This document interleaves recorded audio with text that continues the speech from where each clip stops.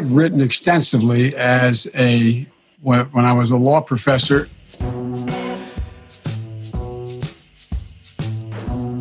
Been on a lot of university campuses. Matter of fact, for 4 years, I was a full professor at the University of Pennsylvania. Here's a story that you told at least 3 times about Nelson Mandela. Take a look. I had the great honor of meeting him.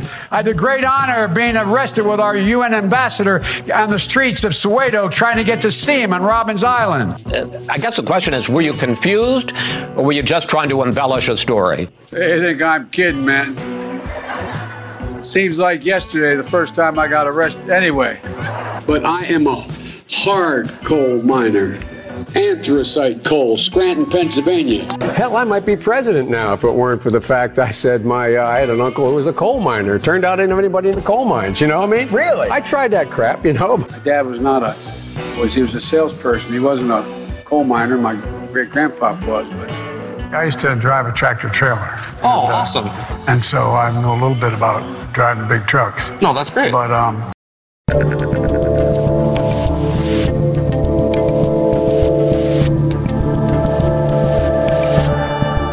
I'm Dave Rubin. This is the Rubin Report. It is April 19th, 2023. We're live streaming on Rumble, YouTube, and Locals. If you haven't joined us over on Locals yet, RubinReport.locals.com. We do a live post-game show every day. I answer your questions.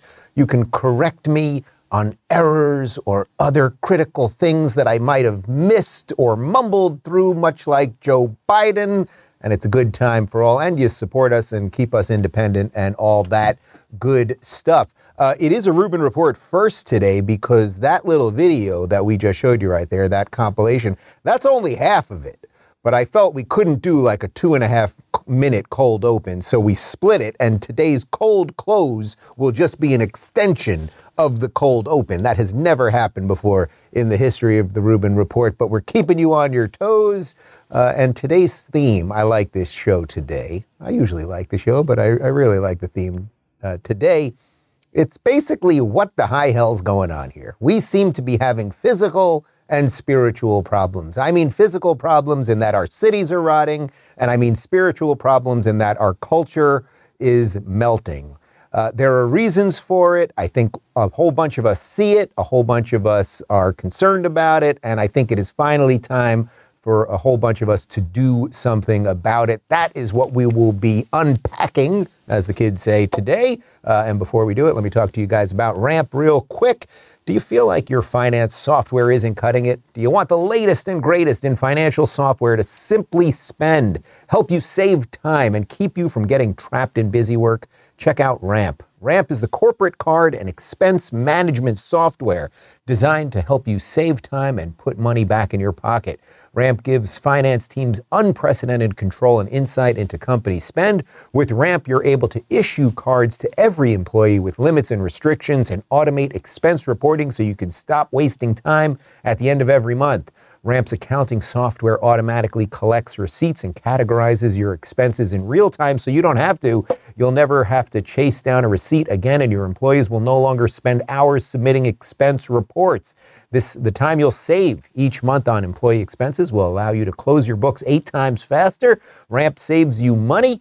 Businesses that use Ramp save an average of 3.5% in the first year and now get $250 when you join Ramp. Just go to ramp.com/Rubin. That's ramp, ramp.com/Rubin. And now back to me. Here we go. Let's start with the culture stuff, right? So one of the things I've been doing for a while on this show is we do the hardcore politics, what's going on with whoever wants to be president, what's happening on the Capitol, all of the nitty-gritty racehorse politics stuff.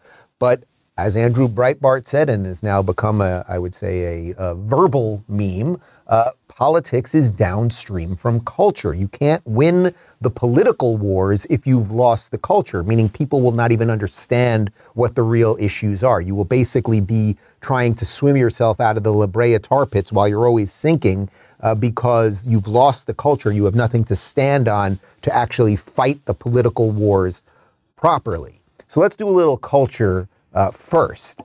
My buddy Adam Sosnick, who is one of the hosts over at the Patrick Bet David podcast, he talks a lot about money, but he also talks a lot about dating. And he did a video a couple days ago talking about how so many women right now seem to be entering their 30s and 40s unmarried and unhappy.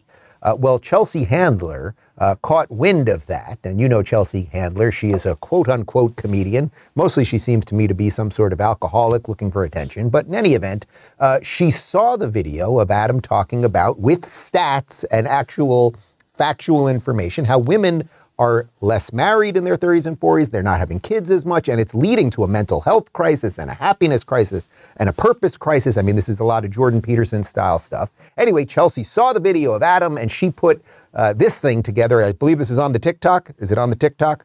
Yeah, on the TikTok. 45% of working women ages 25 to 45 by 2030 will be non-married, no kids, single. I'll tell you what's wrong with that. Nothing. I usually don't do things like this, but when I have to listen to men talk like that, I have no choice but to sedate myself with drugs and alcohol. Lately, I've been loud and proud about my status as a single, unmarried, childless, wild woman. And apparently some men cannot handle that. Every time I go on Instagram, I stumble upon SDE morons like this guy pontificating about how unhappy women like me must be. If you think that you're going to be 45 years old, no kids, not married, and that you're going to genuinely be fulfilled in life because you made money, best of luck to you, honey. Right. No, best of luck to you, honey. I'm sorry, but if the child-free joyride I'm on triggers you, here's a hint. If you need daily alpha content to remind you to be alpha, you might not be an alpha. Take it from an alpha. And the truth is, studies show that single women live longer and are happier. You want to know why? Because they wake up every day and they don't have to listen to dipshits like you. Anyway, I have to go because my single, unmarried is about to perform at my sold-out comedy show. I'd invite you, but there are no tickets left. Bye. Man, it's so interesting because there's really a lot here. First off, Adam's going into some actual numbers on this stuff, and we're going to give you some more numbers on this related to depression and a bunch more. But what he says there is, if you want to have be genuinely fulfilled in life, and the question there for Chelsea, and by the way, I don't mean this in a purely judgmental sense. I truly don't. Everyone is an individual, and there absolutely are people who are outside of the norm, right? So if 90% of people, let's say, want the same things, like fundamentally actually want the same things to find a partner that makes them happy and be fulfilled and hopefully have a family and experience all of those things, that's probably what 90% of the people actually want if you could just sort of parse it down. But of course there are people on the margins who can be fulfilled in other ways, right? You might find someone who is the most brilliant artist or musician or whatever, that puts literally everything into their life, into that art or work or whatever it is, and somehow can create a community around that and be fulfilled in every possible way. But those are margin cases for sure. So it's interesting because Adam's talking about genuine fulfillment, and then you have Chelsea Handler, and I get it, she's trying to be funny, but pouring vodka in the middle of the day, talking about how she has a sold-out show. So yes, her ego will be fed as people applaud for her, and I say that with all due irony. I like doing shows where I get on stage and people laugh and people applaud and all of those things. But the truth is that leading her, and to not really make it about her, is that leading the average woman? And I think this is more for women. Men can be distracted in all sorts of ways, but I think it is also for men, finding someone that you love, that you want to build a family with and a home with and expand that to a community. Like, we all know that is fundamentally right and true and the most important thing that there is. So there's this weird disconnect where she's like, I don't have to pay attention to people like you because I'm rich and people love me, but she is paying attention to people like them. Patrick Bet-David, who is Sosnick's on his show every day, said this on Twitter. I thought this was quite good. Childless women are 46% more likely to report higher depression compared to mothers. Some are childless by choice, some can't get pregnant. People who try so hard to appear happy on the outside are typically in a lot of pain. She's trying real hard. Now that's obviously in reference to Chelsea Handler. Again, everyone has every right to make every choice for themselves. I am not trying to tell anyone to live any way that they don't want to. But there are themes. There are basic truths that we all know to be true. And I think part of the reason we're so screwed up culturally and politically and everything else is everything that we knew to be true 20 years ago seems to be up for debate today. And if you think at the end of the day it would be better for society to have more alcoholic, ego-chasing 45-year-old women than women who say want to raise a family and be a good spouse, and hopefully the male is a good spouse too, or if it's two men, that's okay with me too, or two chicks or whatever it is, but the basic structure is obvious and true. But let's shift a little bit, because that's just where I wanted to start today, because that's the adult portion of this, right? But there's a kids portion of this that we are seeing. The left has been coming after kids and the genital stuff and the gender stuff and all of that. So they're coming after adulthood in a way, right? You see someone like Chelsea trying to, this is what culture is promoting. You should just do whatever you want. You should drink all day and chase whatever you want, and don't get married, or get married much later, or only have one kid, blah, blah, blah, blah, blah, as if any of these things leave you fulfilled. So they're coming for the kids, and now they are also coming for the adults, and this is a problem. But speaking of the kids, because we cannot do a show without some crazed Democrat somewhere literally coming for children's body parts. This is rather wild. Here is Democrat Representative Zoe Zephyr of Montana, who apparently happens to be trans, telling other representatives, well, I'm not going to lead it too much, but basically they passed a bill that would stop minor sex surgery, and she or he is not very happy about it.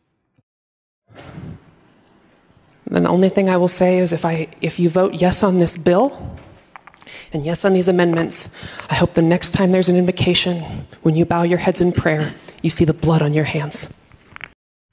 The blood on your hands. Now, I don't know if Zoe Zephyr knows what irony is, but of course the irony there would be if you chop a child's genitals off, you literally have blood on your hands. Stopping people from doing that, activist doctors, stopping them from doing that to children. Again, we're talking about children. We're not talking about an adult who makes a decision for themselves, a fully formed brain making some decision, and then the adult saying, this is how I wish to live my life. This is about children. So yes, you would have blood on your hands if you performed that type of surgery. The person who is stopping it is not the one with blood on their hands, but here we are, and it sort of never ends. Now, interestingly, I often talk to you guys about that Florida blueprint, that so much of the good stuff that is happening across the country right now related to a lot of the woke stuff, related to school choice, et cetera, is emanating first out of Florida and then translating to other states. So they're pushing that through in Montana right now. And guess what? If you don't like that, if you are a Montana parent who desperately wants your 7-year-old to be on puberty blockers and have their genitals chopped off, you can move to California. That's the beauty of the federalist system, as you know. But more and more red states are taking the blueprint of Florida and doing something with it. But here in Florida, it is still being debated. We are actually, well, the debate in essence is over, but the left never lets go of anything. So we have now passed a law that will ban minor sex surgery for children. It is not discriminating against any adult. If you are a trans adult and you live in Florida, you have every right that everyone else has. So that just everything they say is nonsense. You know that. But Florida House Representative, one of the few Democrats that we have here in Florida, Anna Eskamani, here is asking whether puberty blockers will be available for kids once this new law that Florida has just passed goes through. Thank you, Mr. Speaker. But to be clear, if a doctor recommends puberty blockers or hormone replacement therapy, that is no longer going to be available in the state of Florida, even in clinical trials. Representative Masulo. Thank you, Mr. Speaker. Hopefully, if this bill becomes law, yes. Representative Eskamani. Yes. So, sorry. In Florida, we are saying enough is enough, right? That's what I keep telling you. All you have to do to be a good politician right now, or not even a politician, all you have to do to be a good citizen right now is just say no. I will not participate in this lunacy anymore, okay? That's all you have to do right now. That's what DeSantis is doing, and now, because of the supermajority he has, we will not allow for radical lefty progressive doctors to give hormones to children to stop their natural biological processes, and we will not chop their genitals off. This is called good. But she's not very happy about that. Now, if her name rings a bell, you might remember this. This is from my event promoted. This was the last show that we were going to do on the Big Book Tour, where Governor DeSantis joined us in Orlando. And she arranged a protest. She wrote, "Wow, super disappointed to see the Plaza Live hosting an event with DeSantis next week. This is literally one of the most LGBTQ-friendly parts of Orlando. And during Pride Month, too, Orlandoans deserve better than this culture war BS." Now, there's a whole level of irony as it relates to me specifically there, but she basically was calling for the Plaza Live, the venue, to cancel the show with me and the governor. Now, of course, they did not do that. We sold out the show. And for those of you that have seen the full event or that were there, they arranged what she did. She protested at the event. So when DeSantis got on stage, they had set it up that they bought a bunch of tickets and they were charging the stage, screaming all sorts of crazy stuff. We didn't let it stop the show. We made plenty of jokes at their expense. Actually, DeSantis dealt with it quite well. But she is apparently very upset if a gay person talks to the governor publicly, if it's about things that she's not into. She continued. Here is Florida Representative Bernie Jacques asking her if sexually explicit shows are okay for children. Her answer is a little confusing. Do you think sexually explicit shows are appropriate for children? Representative Escamani. Thank you, Mr. Speaker. Again, that's not explicit in my amendment. I don't have children. There will be events that I will not bring my children to if I had children, but it's not the government's job to co-parent, as many of our Moms for Liberty individuals say all the time. And so I just don't think it's appropriate that I personally set that standard. Believe it or not, y'all, I can be a prune sometimes. I can be a very conservative person sometimes. But again, it's not me to judge or to set a standard for others. That's not why I ran for office in the first place. And if we believe in the free state of Florida, we should allow parents to make those decisions, especially since it already works. We already have this standard and nothing terrible has happened.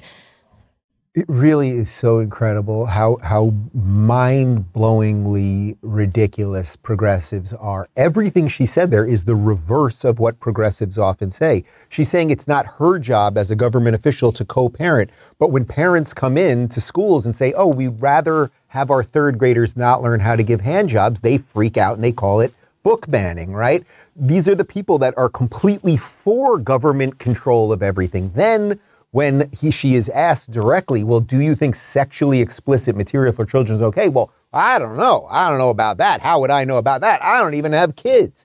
It is just incredible. And that's the thing. When you understand why they have power, they have power because they have so controlled the cultural apparatus and the corporate media and everything else for so long that their idiotic, really idiotic and backwards ideas infected everything. And they never got any pushback on it. That's why they're trying to censor the internet all the time. That's why they're trying to get Fox News canceled and take out every counter voice, because the slightest bit of pushback exposes them for the frauds that they are. All he said, everyone knows you shouldn't be showing sexually explicit material to kids, right? Everyone knows that. Again, this is one of the things 20 years ago we did not debate this. It was done. Now they've unearthed this. And her answer is, well, the government isn't supposed to have anything to do with educating your kids, and I don't even have kids in the first place. It is so absolutely bananas. But let's continue on this thing. We saw this on, I believe this is on MSNBC, the televised mental institution known as MSNBC. Here is a South Beach. So this is a Miami drag queen. Her name, well, no, it's not her. Drag queens for sure. Drag queens are just dudes who dress up like over-the-top women. That's different. Trans is I'm going to do all this stuff to my body and take all these hormones, chop my stuff off, put on new stuff, and live as a woman. Drag queens are different. Drag queens are just guys who dress up like over-the-top, ridiculous, often very scary women. Here is one by the name of Tiffany Fantasia. And he doesn't care for kids that much, so I guess that's nice. I mean, listen, this is a very big deal to have you here this morning. Tiffany, thank you so much for being here. This state bill, it's 1438. Let's talk about what it is. It's an anti-drag measure. It passed in the Florida Senate this week. Correct. It would block anyone under the age of 18, even if accompanied by a parent, from being able to attend a drag show or a parade, which is absurd. It would seek to penalize any venue for violations. We're talking $10,000 fines and possible jail time for a drag show. So what's your reaction to this latest Republican-led attack on LGBTQ community? It is completely absurd and unnecessary. Although, at the end of the day, I don't care for kids too much because they steal the show. But you have the right to bring your child to a drag show. I mean, what type of world are we living in? Ladies and gentlemen, this is what, or I should say, ladies and gentlemen, or miscellaneous, this is what passes as news on MSNBC, finding a random dude who dresses like a woman and then asking them what their feelings are on legislation and having that person basically like, I don't care about kids. MSNBC is a clown show. Okay, that's fine. You get it. I mean, in that case, literally looks like a clown show. I mean, Jesus, with the makeup lady, dude, whatever. Look, whether a parent... it's so stupid. It's so stupid. I believe a parent should have autonomy over what their children is seeing and learning and everything else. Maybe I'm feeling this topic specifically passionately because I have two kids downstairs. And these kids, it is so obvious to me that when you look in these kids' eyes, that it is your responsibility as a parent to make sure they aren't infected with backwards nonsense lies.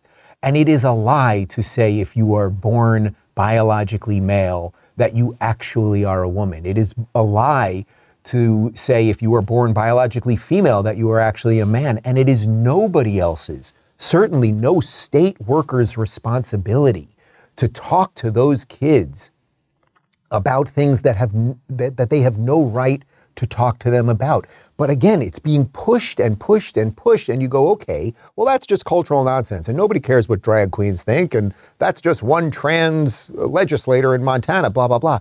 But it works its way all the way up through the culture. Well, it's both ways. I think in some ways you can argue it works all the way up, and in some ways it works all the way down.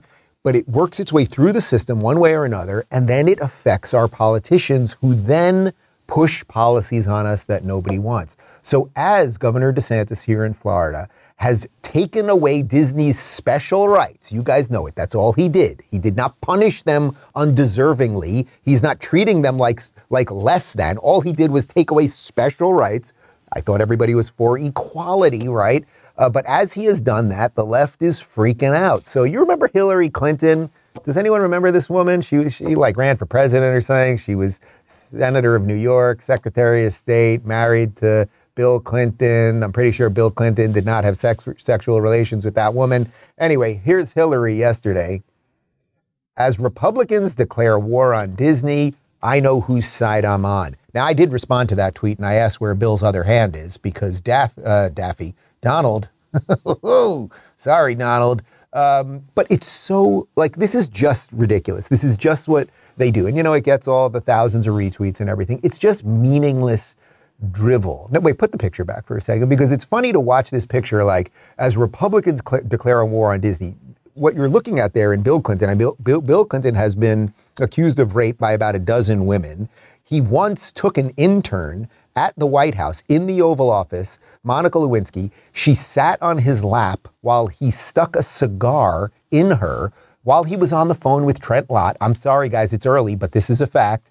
And that's who she's standing there with. But it's Republicans who are the bad guys. He's such a family man. Look at him with little Chelsea there and everything else. But as Republicans declare war on Disney. So what are you actually saying? Okay, you come back. What are you actually saying there, Hillary? You are for certain corporations getting special benefits. You think that Disney should have its own police force and it should have its own special tax breaks that for some reason SeaWorld and Universal Studios don't get. All he did was level the playing field. But you're seeing what Democrats actually are.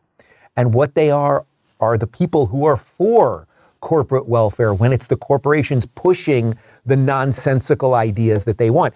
Hillary and the lefties, they need Disney to push all of this crazy psychosis on everybody because it's the policies that they want to push forth so that they can control more minds and bodies. But, ladies and gentlemen, it is not, unfortunately, just left-wingers coming after DeSantis, coming after true equality and all of these things. It's a bunch of weaklings and patsies on the right as well. So check this out. This is former New Jersey Governor Chris Christie. Now, I think for the most part, I've always liked Chris Christie. I thought he was a decent guy when he was running for president. I thought he would have been a decent candidate. Probably could use a little Weight Watchers or something, but okay, fine. But here he is going after DeSantis because DeSantis took out Disney's special privileges, which I thought, again, was what we would all want. Everybody should be treated equally, but apparently not to some Republicans. I don't think Ron DeSantis is a conservative based on his actions towards Disney. I mean, where are we headed here now?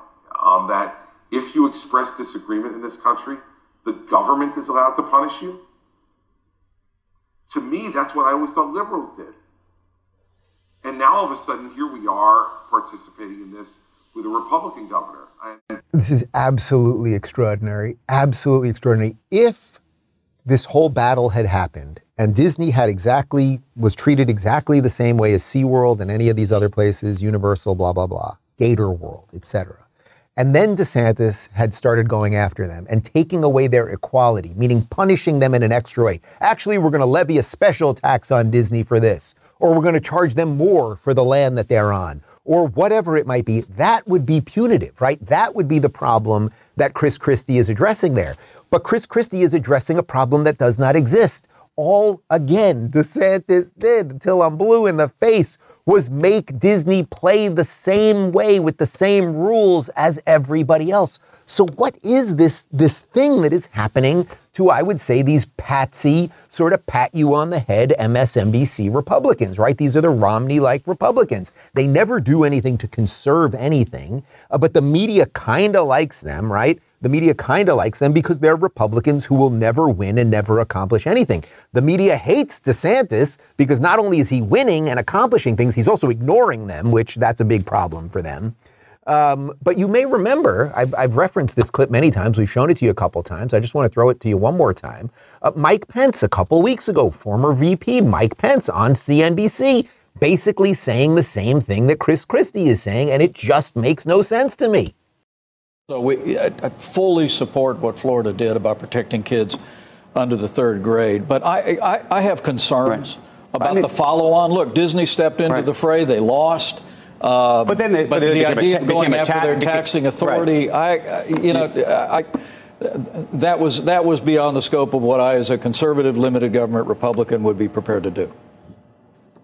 What are you talking about, Mike Pence? Why does Disney have taxing authority? That's not in the Constitution or in the Bill of Rights. Corporations shouldn't have special treatment.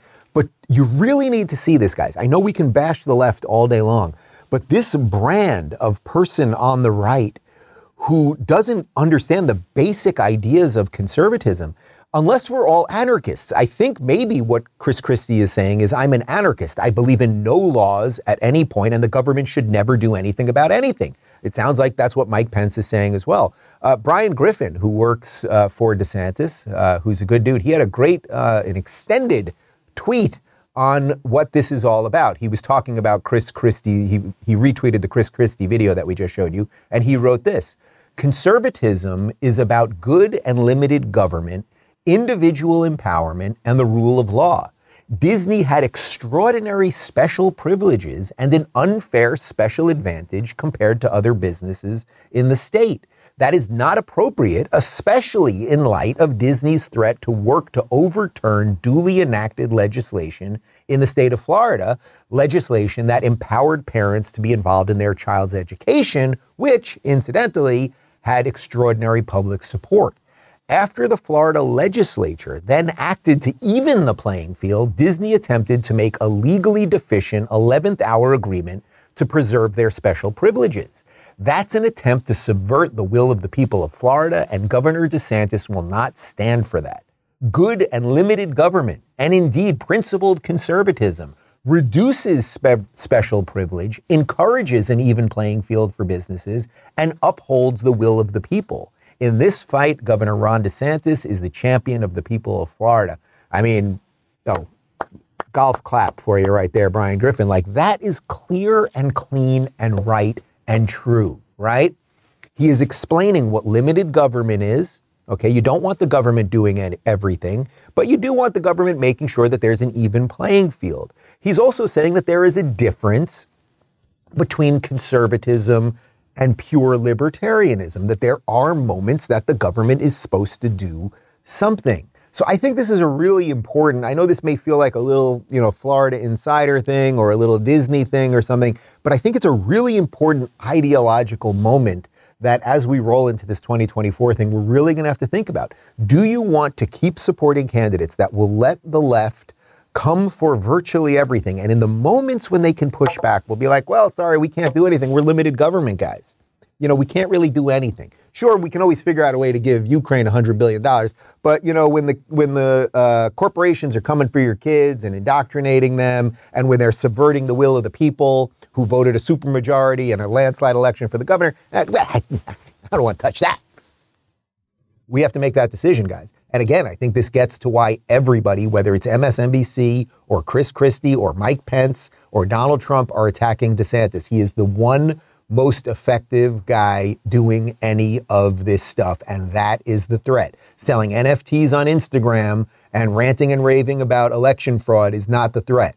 The guy who's actually accomplishing the things that we ask for, that actually is the threat. So how does this left-wing political ideology not only lead us to a decaying culture, right, if we're talking about all of the women, the Chelsea Handler types who are celebrating something that we know is not quite right, to the infection of young children's minds and bodies, but also physically to our cities. What is happening in our cities? Well, over the last couple of days, there have been massive, crazy riots in Chicago. Now, you know about Chicago. Chicago, like a dozen or so black people are killed every weekend, but nobody talks about it because the shooters are black, and that doesn't really compute for CNN or Washington Post or New York Times or anything else. And if you do bring it up, they somehow call you racist. Well, Chicago did do one decent thing for about 27 seconds, which was that they got rid of far-left lunatic Lori Lightfoot. But then 27 seconds later, they elected an even further left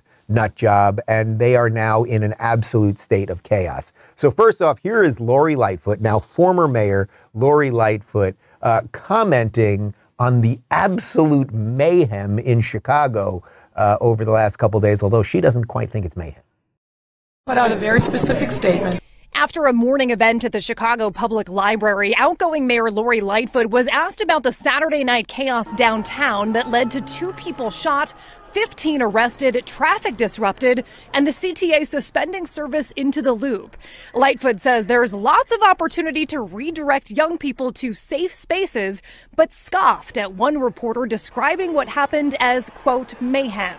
And here's the thing. The mass majority of the young people that came downtown because it was a great weather and an opportunity to enjoy the city. That's absolutely entirely appropriate. There are a few that came with different intentions, and they have and they will be dealt with. But I'm not going to use your language, which I think is wrong, to say that is mayhem. And I am so sick of these people gaslighting us. You see the videos of hundreds of young people jumping on buses, twerking in cops' faces, breaking windows, rampaging through Walmarts, et cetera, et cetera. I'm not going to use your language of mayhem. We're just going to get lost in some linguistic nonsense. Enough is enough. First off, I just want to tell you, if you live in Chicago, leave. You must leave. I'm sorry. I know Wrigley Field is cool. I've been there. All right. It's cool. Go there one more time and then get the hell out. You gotta go. Deep dish pizza, frankly, not that great. Let's get you a New York slice. Okay, even in Miami, I would argue the pizza is better than Chicago. I know I'm gonna get a lot of hate for that one, but the chances that you get shot while getting pizza in Miami far less than if you were getting pizza, deep dish or otherwise, in Chicago. But they gaslight you, right? She, because of defunding the police and all of the nonsense that she pushed, She was booted out of office. They then elect someone just as bad, if not worse than her. Then immediately you start getting these riots, and she's lost in whether we can call it mayhem or not, as they're mauling people. I mean, there were some other videos that were quite graphic. A white woman being attacked by about 50 black kids. But again, that's not something you're going to see on CNN tonight. But it's not just Chicago, right? New York City is also in absolute free fall, and they're not doing anything about it. Eric Adams, who was brought in because they thought he was going to be the sane guy after communist Bill de Blasio, he has systematically destroyed New York City. Check out the amount of police officers that are leaving now, and that they've had to literally lower the standards, the physical and mental standards for people to join the NYPD, because no smart, young, equipped person wants to join the NYPD when the administration is actively working against you. So the House Judiciary Committee, because Eric Adams isn't doing anything in New York City, they're having hearings about what's going on in New York City. Eric Adams is not too happy about that. Why? Let's bring in the mayor of New York City, Eric Adams. By the way, what do you think of this field hearing in your city about, crime? I think it's the highest level of hypocrisy. We know that cities all across America are dealing with the issues around public safety, particularly the criminal justice system. And right in the largest city in Ohio, was reported today in one of the tabloids, the murders are up over 50% in the first quarter. And so while crime is going down, homicides are going down here, shooters are going down here, some of the major crimes, you're trending in the right direction. Our subway system crime is going down. So I think coming here and highlighting DA Bragg, it's just really a political stunt. Complete nonsense. Complete nonsense. Now, he is right that homicides have gone slightly down. We covered those numbers over the last couple days because things were so out of control during COVID. So the numbers, all the numbers related to all of these things are slightly skewed. But I would welcome any of you to go to New York City. I don't recommend it. I would welcome you to do it. I don't recommend it. Go to New York City and see how it feels. When I have been back after spending most of my formative years, most of my 20s and 30s in New York City, it is a zombie of a city. No more business people, no more guys in suits wandering around Midtown. It's a whole bunch of people, as I keep saying, either looking for weed or selling weed or looking for somebody to buy weed from or something. That's basically what's going on in New York City. You cannot, imagine if you were, you sold T-shirts, just anything. You were just like, you know what, I'm going to open a brick and mortar store in New York City, whether it's down in Soho or on the Upper East Side or in Midtown. I'm going to open up a store with a nice big window up front, show off my great T-shirts. First off, because of taxes and regulation, you just never do it in New York City. It's almost impossible to open a business. But also, at any moment, mobs can just rampage through and nobody is going to do anything to stop them. Also, this idea that just because homicides went down a tiny bit, that's an indication of anything is really not true. There are other things. I did the Patrick Bet-David podcast, the live podcast with Rudy Giuliani a couple weeks ago. One of the things that Rudy talked about is when the city was in free fall when he came in the 90s, after 4 years of far-left Democrat, progressive David Dinkins being in charge, and the city was just, Times Square was just prostitutes everywhere, drugs everywhere, blah, blah, blah. The first thing that he did was clean up the basic crimes. The guys that would, if you were driving in, the bridge and tunnel people, you're coming in from Long Island, you're coming in from New Jersey, Westchester, et cetera, you'd get on the other side of the bridge, like the Midtown Tunnel, for example, coming in from Long Island. And there used to be all these guys, these panhandlers out there begging you for money, or guys that would take wet newspapers to try to wash your window with dirty water so that you'd give them a dime. He got rid of all of them immediately because he wanted people from outside of the city to come in and not immediately be assaulted. And then that started allowing more people to come in. Then he started cleaning up Times Square. So the Disneyification of Times Square that you now know, which was good for a while, and putting aside all the other Disney stuff, it got rid of all the prostitutes and the sex shops, blah, blah, blah. And then you had a functioning 20-year run between Giuliani and Mike Bloomberg, where New York City was absolutely flourishing, and it was not what Bill de Blasio and Eric Adams have done to New York. But the point is that it's not just about, our homicides went down 1 or 2%. That's not really it. It's not that the average person is necessarily worried if they're going to be murdered on the street, although they should be. It's how many homeless people are out there. What's the general state of mayhem that is allowed, and the decay and all of those things. And just garbage cans overflowed and all of those things. And then I'll move on. The fact that so many people who were good, functioning, decent citizens, paying taxes and everything else and bringing good culture to the city and going to Lincoln Center and going to shows and all of those things, they've left. So you got a problem on your hand. And guess what, guys? This was the point of all of this. Even some longtime Democrats are realizing it. Here is Democrat City Councilman Robert Holden talking about how bad it has gotten in New York. 71 years I've lived in New York City. I've seen bad times, high crime, 2,000 murders a year in the 80s. I've not seen the lawlessness that I'm seeing today in New York City in my lifetime. That means we're afraid to go anywhere. Guys, he's a Democrat, 71 years in New York City, a Democrat. I've never seen it like this. So do you think he's just a liar? Like, is he just absolutely lying? Are the videos that you see all the time, are they just fabricated nonsense? Or is it that Eric Adams is lying, right? Like, which one is it? You just have to pick one. And I think you guys know which one probably is true. And, it's probably true because of the policies that DAs, district attorneys like Alvin Bragg, who's going after Donald Trump in a I would argue, a criminal fashion, he refuses to prosecute real criminals. Here's Representative Jim Jordan talking about that. I mean, think about this fact.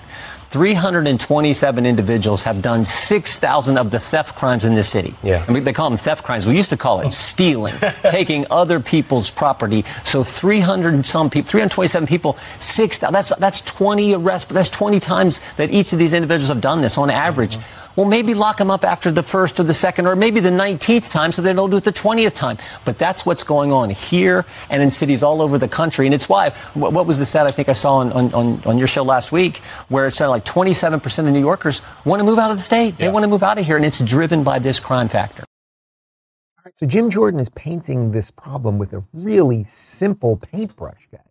A small minority of people are responsible for a huge majority of the crime. How about we get them? But the problem is that the left actually believes, Eric Adams, all of these people, Lori Lightfoot, et cetera, they believe that the criminals aren't the problem. And I really believe that. They believe that the system is the problem. The criminal is just a symptom.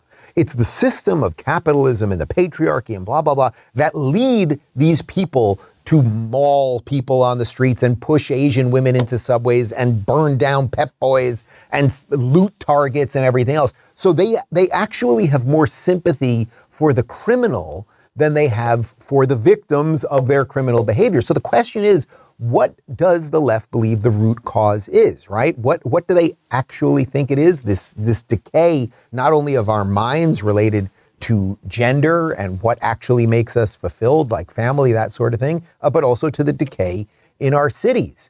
Well, they are always distracted by other nonsense, which is why they can't get to those simple answers that I'm laying out here. So what else, while his city is in free fall, what else is Eric Adams declaring war on? How about food? 1 in every 5 metric tons of carbon dioxide our city emits comes from food. But all food is not created equal. The vast majority of food that is contributing to our emission crisis lies in meat and dairy products. We already know that a plant-powered diet is better for your physical and mental health, and I am living proof of that. But the reality is that thanks to this new inventory, we're finding out it is better for the planet. Screw you, Eric Adams.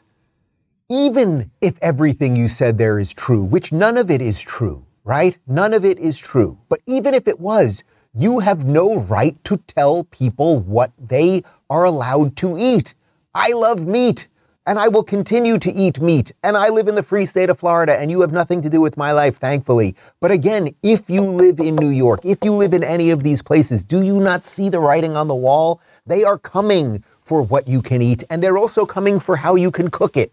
Gas stoves. There is nothing that you have that they will not come for, okay? There is also no evidence that a plant-based diet is more healthy, right? There's actually plenty of evidence that carnivore-based diets are more healthy, or paleo diets are more healthy, or a whole bunch more. But again, you have a right to eat all of the bad crap that you want. It is your God-given right to live your life as you see fit. But they don't believe that. They don't believe that any of the basics of this country are true, that autonomy means anything, that individual rights mean anything. So one day in New York City, they will just have mobs of stone zombies rampaging through everything. They will be going up to the Upper East Side and pulling people out by their hair from their luxury condos because they are eating steak. They'll be doing it like gangs of New York, and, well, I'll be here in Florida, so I guess it'll be okay. Again, get out of New York if you're there. So what else, of course, besides meat and dairy, as you eat bugs, what else is the root cause of the decay of our cities? Well, obviously it's racism, right? It's got to be, right? It can't just be meat and dairy that are causing the problem. You got to sprinkle in a little racism on top, like salt and pepper. Here's Gay Pete, our transportation secretary, who was completely unqualified for the job, except that he happened to be married to a man. That seems like you might know more about roads. What, huh? Here's Gay Pete talking about how roadway fatalities are racist. We've got a crisis when it comes to roadway fatalities in America. We lose about 40,000 people every year. It's a level that's comparable to gun violence. And we see a lot of racial disparities. Black and brown Americans, tribal citizens, and rural residents much more likely to lose their lives, whether it's in a car or as a pedestrian being hit by a car. There are a lot of reasons related to discrimination, related to even the ways that roads are designed and built. Who has access to a safe street design that's got crosswalks and good lighting? Who doesn't have that access? That can drive disparities, and we have a responsibility to act on that. First off, what the hell is happening to Al Sharpton? His head is shrinking like in Beetlejuice at the end. What is going on there? You know, I know he used to be big and fat, but something about the shrinkage of his whole body shrunk, but now the head is, all right, fine. Pete, yes, our roads are racist. There's a disparity in the amount of black people and tribal citizens. That's a new one. Tribal citizens who are getting hit by cars or something. You know, also there are cultural reasons that people behave differently. It might be. I'm just tossing this out there because they whittle everything down to racism in like, oh, there must be a white guy trying to plow down a whole bunch of black people in a car. And that somehow, you know, is the thing that we should be focusing on. You know, cultures all act differently. Some people wear seatbelts. It's taught more in certain communities. I'm not even saying that specifically with all this, but like they just whittle everything down to the dumbest possible lowest common denominator, that it is racist. And really, in essence, what he's saying is he wants equity in death. And what that really means is if you think this guy can fix anything, you're a fool. I mean, Pete Buttigieg has never accomplished anything other than using his Democrat privilege, failing at things and moving all the way up. That's what he's really good at, okay? But if you think they can fix anything, they can't. And not only that, equity in death. So when he's saying, well, black and brown people, and what was it? Tribal citizens, they are affected by this more. What he really means is we need more white people to die. Because if then we had the equity of death, or at least more white people were being hit by cars or wearing less seatbelts, then apparently he would be happy. I know that sounds a little nuts, but that really is the truth. If he got a report, think about it, when he gets these reports and he looks at these reports and they say, well, you know, it does turn out that more black and brown people were hit by cars this month. His initial thing is, oh, the roads are racist, right? But if he got a report and the report said, you know, you're not going to believe this, Gay Pete, but it turns out that we got 33% black and brown people killed hit by cars, 33% tribal citizens, and 33% white people. Well, I guess by his own logic, he'd be like, all right, that's pretty good. You guys want to go on vacation? Guys, so what do we say? What do we do to fix this cultural and physical decay in our society? Well, you know. You know, because you're a wise person. You watch the Rubin Report. You know what you do? You tell the truth about what's going on. You don't let them just lie over and over without being called out and mocked. And you fight for the things that are right and just and are true, and the things that we always knew to be true, like autonomy over your own life and body, like the importance of family and community and things like that. And also call out the never-ending desire for these people to have every bit of control over your body. This is really good. So this is a black activist, I would say an activist who happens to be black, by the name of Bob Woodson, on the Dr. Phil show, talking about what has happened in the black community and how it relates to basically everything we're talking about here today. If you dissect it, you will find there were about 3,700 free blacks who owned 12,000 slaves, black slaves. The question is, do the descendants of those free blacks who owned black slaves, do they pay? Blacks really benefited more the first 100 years after slavery than we have in the last 50 years. I was born in 1937 during the Depression. Everyone in my small, low-income black community, 98% of the households had a man and a woman raising children. Elderly people could walk safely in that community without fear of being assaulted by their grandchildren. Never heard a gunfire during that time. Never heard of a child being shot to death in the crib. But there are 50 children today who have been shot and killed in our cities. If you're talking about remedies, we've got to look beyond saying that every solution has to have a winner and a loser, that blacks can only benefit if whites lose. We have to be defined more than just victims of oppression. What makes more sense? What that man is saying, or what you hear out of Lori Lightfoot, or Pete Buttigieg, or Joe Biden, or Chelsea Handler, or any of these people, right? Because these things, again, they are all connected. The Chelsea Handler, I am just going to be this person who exists in perpetual childhood, that will lead to a society that would give us all of these problems. These things are not disconnected. So who is making more sense there, right? And what do I always say about the ability, when you are telling the truth, you don't have to be genuflecting and screaming and throwing things all over the place. You can actually do it quite clearly, like Bob Woodson said right there. You know, it's interesting, when he mentioned the last 50 years, how much worse it's gotten. You know, that basically is since affirmative action. That is since these giant government programs and handouts that have disproportionately affected the black family. So the rates of divorce in black families were significantly lower than whites before all of these programs. Then they incentivized people to have, women to have more and more children out of wedlock because you would get more and more benefits. Do you think that has something to do with what's going on here? And then when you have a whole bunch, a giant generation that grows up without fathers and proper role models, I mean, you guys get it. This is Larry Elder stuff. This is Thomas Sowell stuff, et cetera. So look, what do we do? What do we do? Whether you're fighting Chelsea Handler's nonsense, right? Like if you're watching this right now and you're the mother of a young girl, how do you want your daughter to turn out?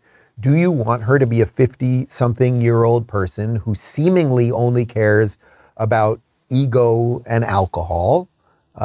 Or do you want her to grow up to be somebody that maybe will have a family, that will hopefully try to be a good member of the community and all of that stuff? And again, I don't really mean to make this specifically about Chelsea Handler. I'm using the idea of what she's talking about, okay? Even though I'm pretty sure she called me racist on Twitter at least once.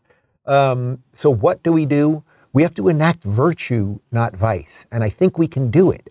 But it starts with you. Like, you got to figure out, like, what do you want to have in this world? One thing that could be good, that the left really hates, is have a big family, have more kids, and show them the path that is kind of good. And that might be good. Here's Scott Galloway on Real Time with Bill Maher talking about just that.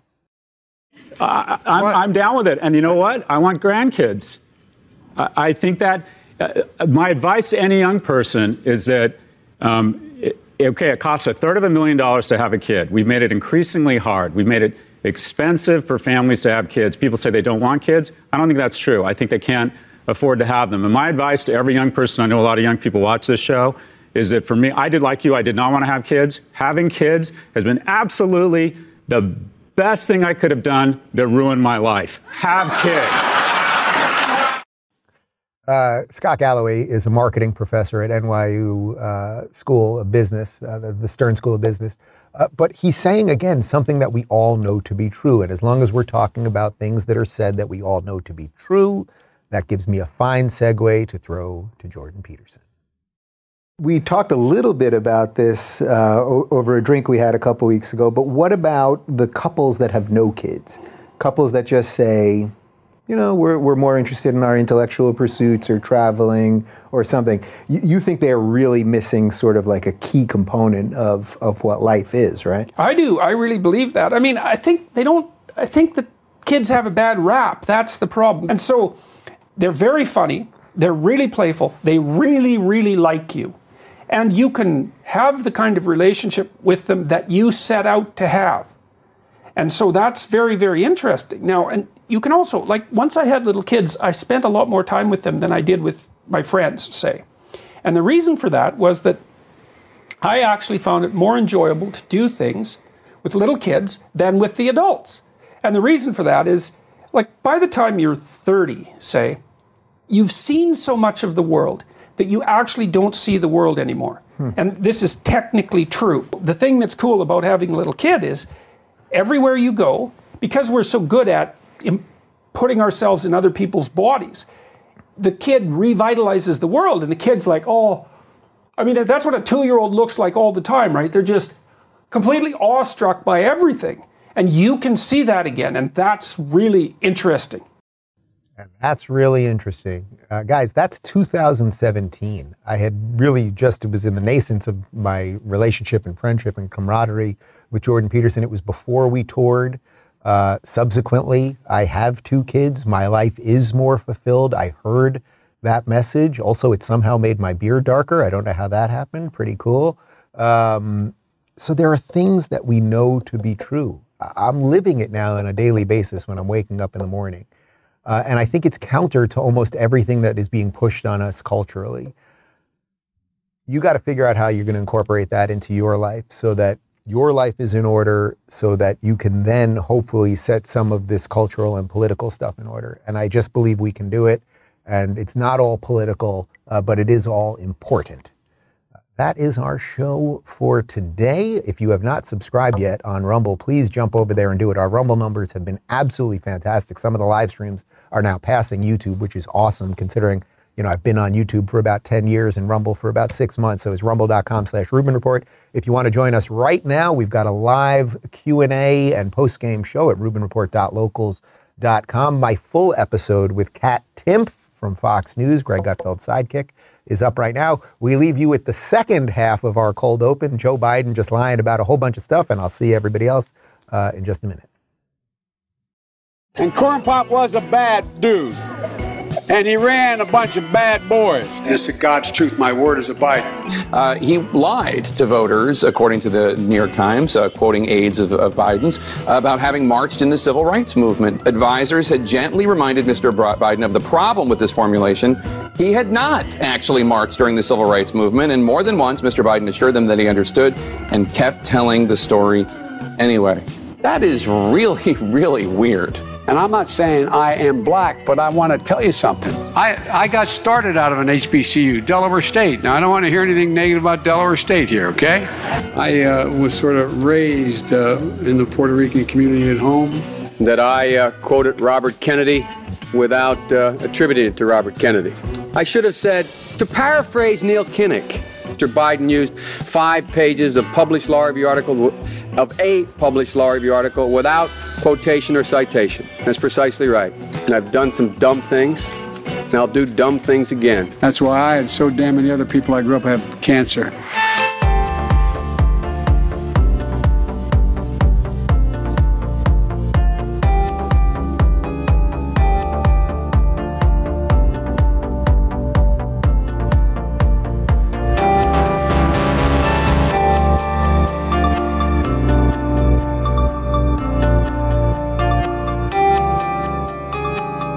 Thanks for tuning in to the Rubin Report. You can watch the show live every weekday at 11 a.m. Eastern and 8 a.m. Pacific on Rumble, Locals, and YouTube.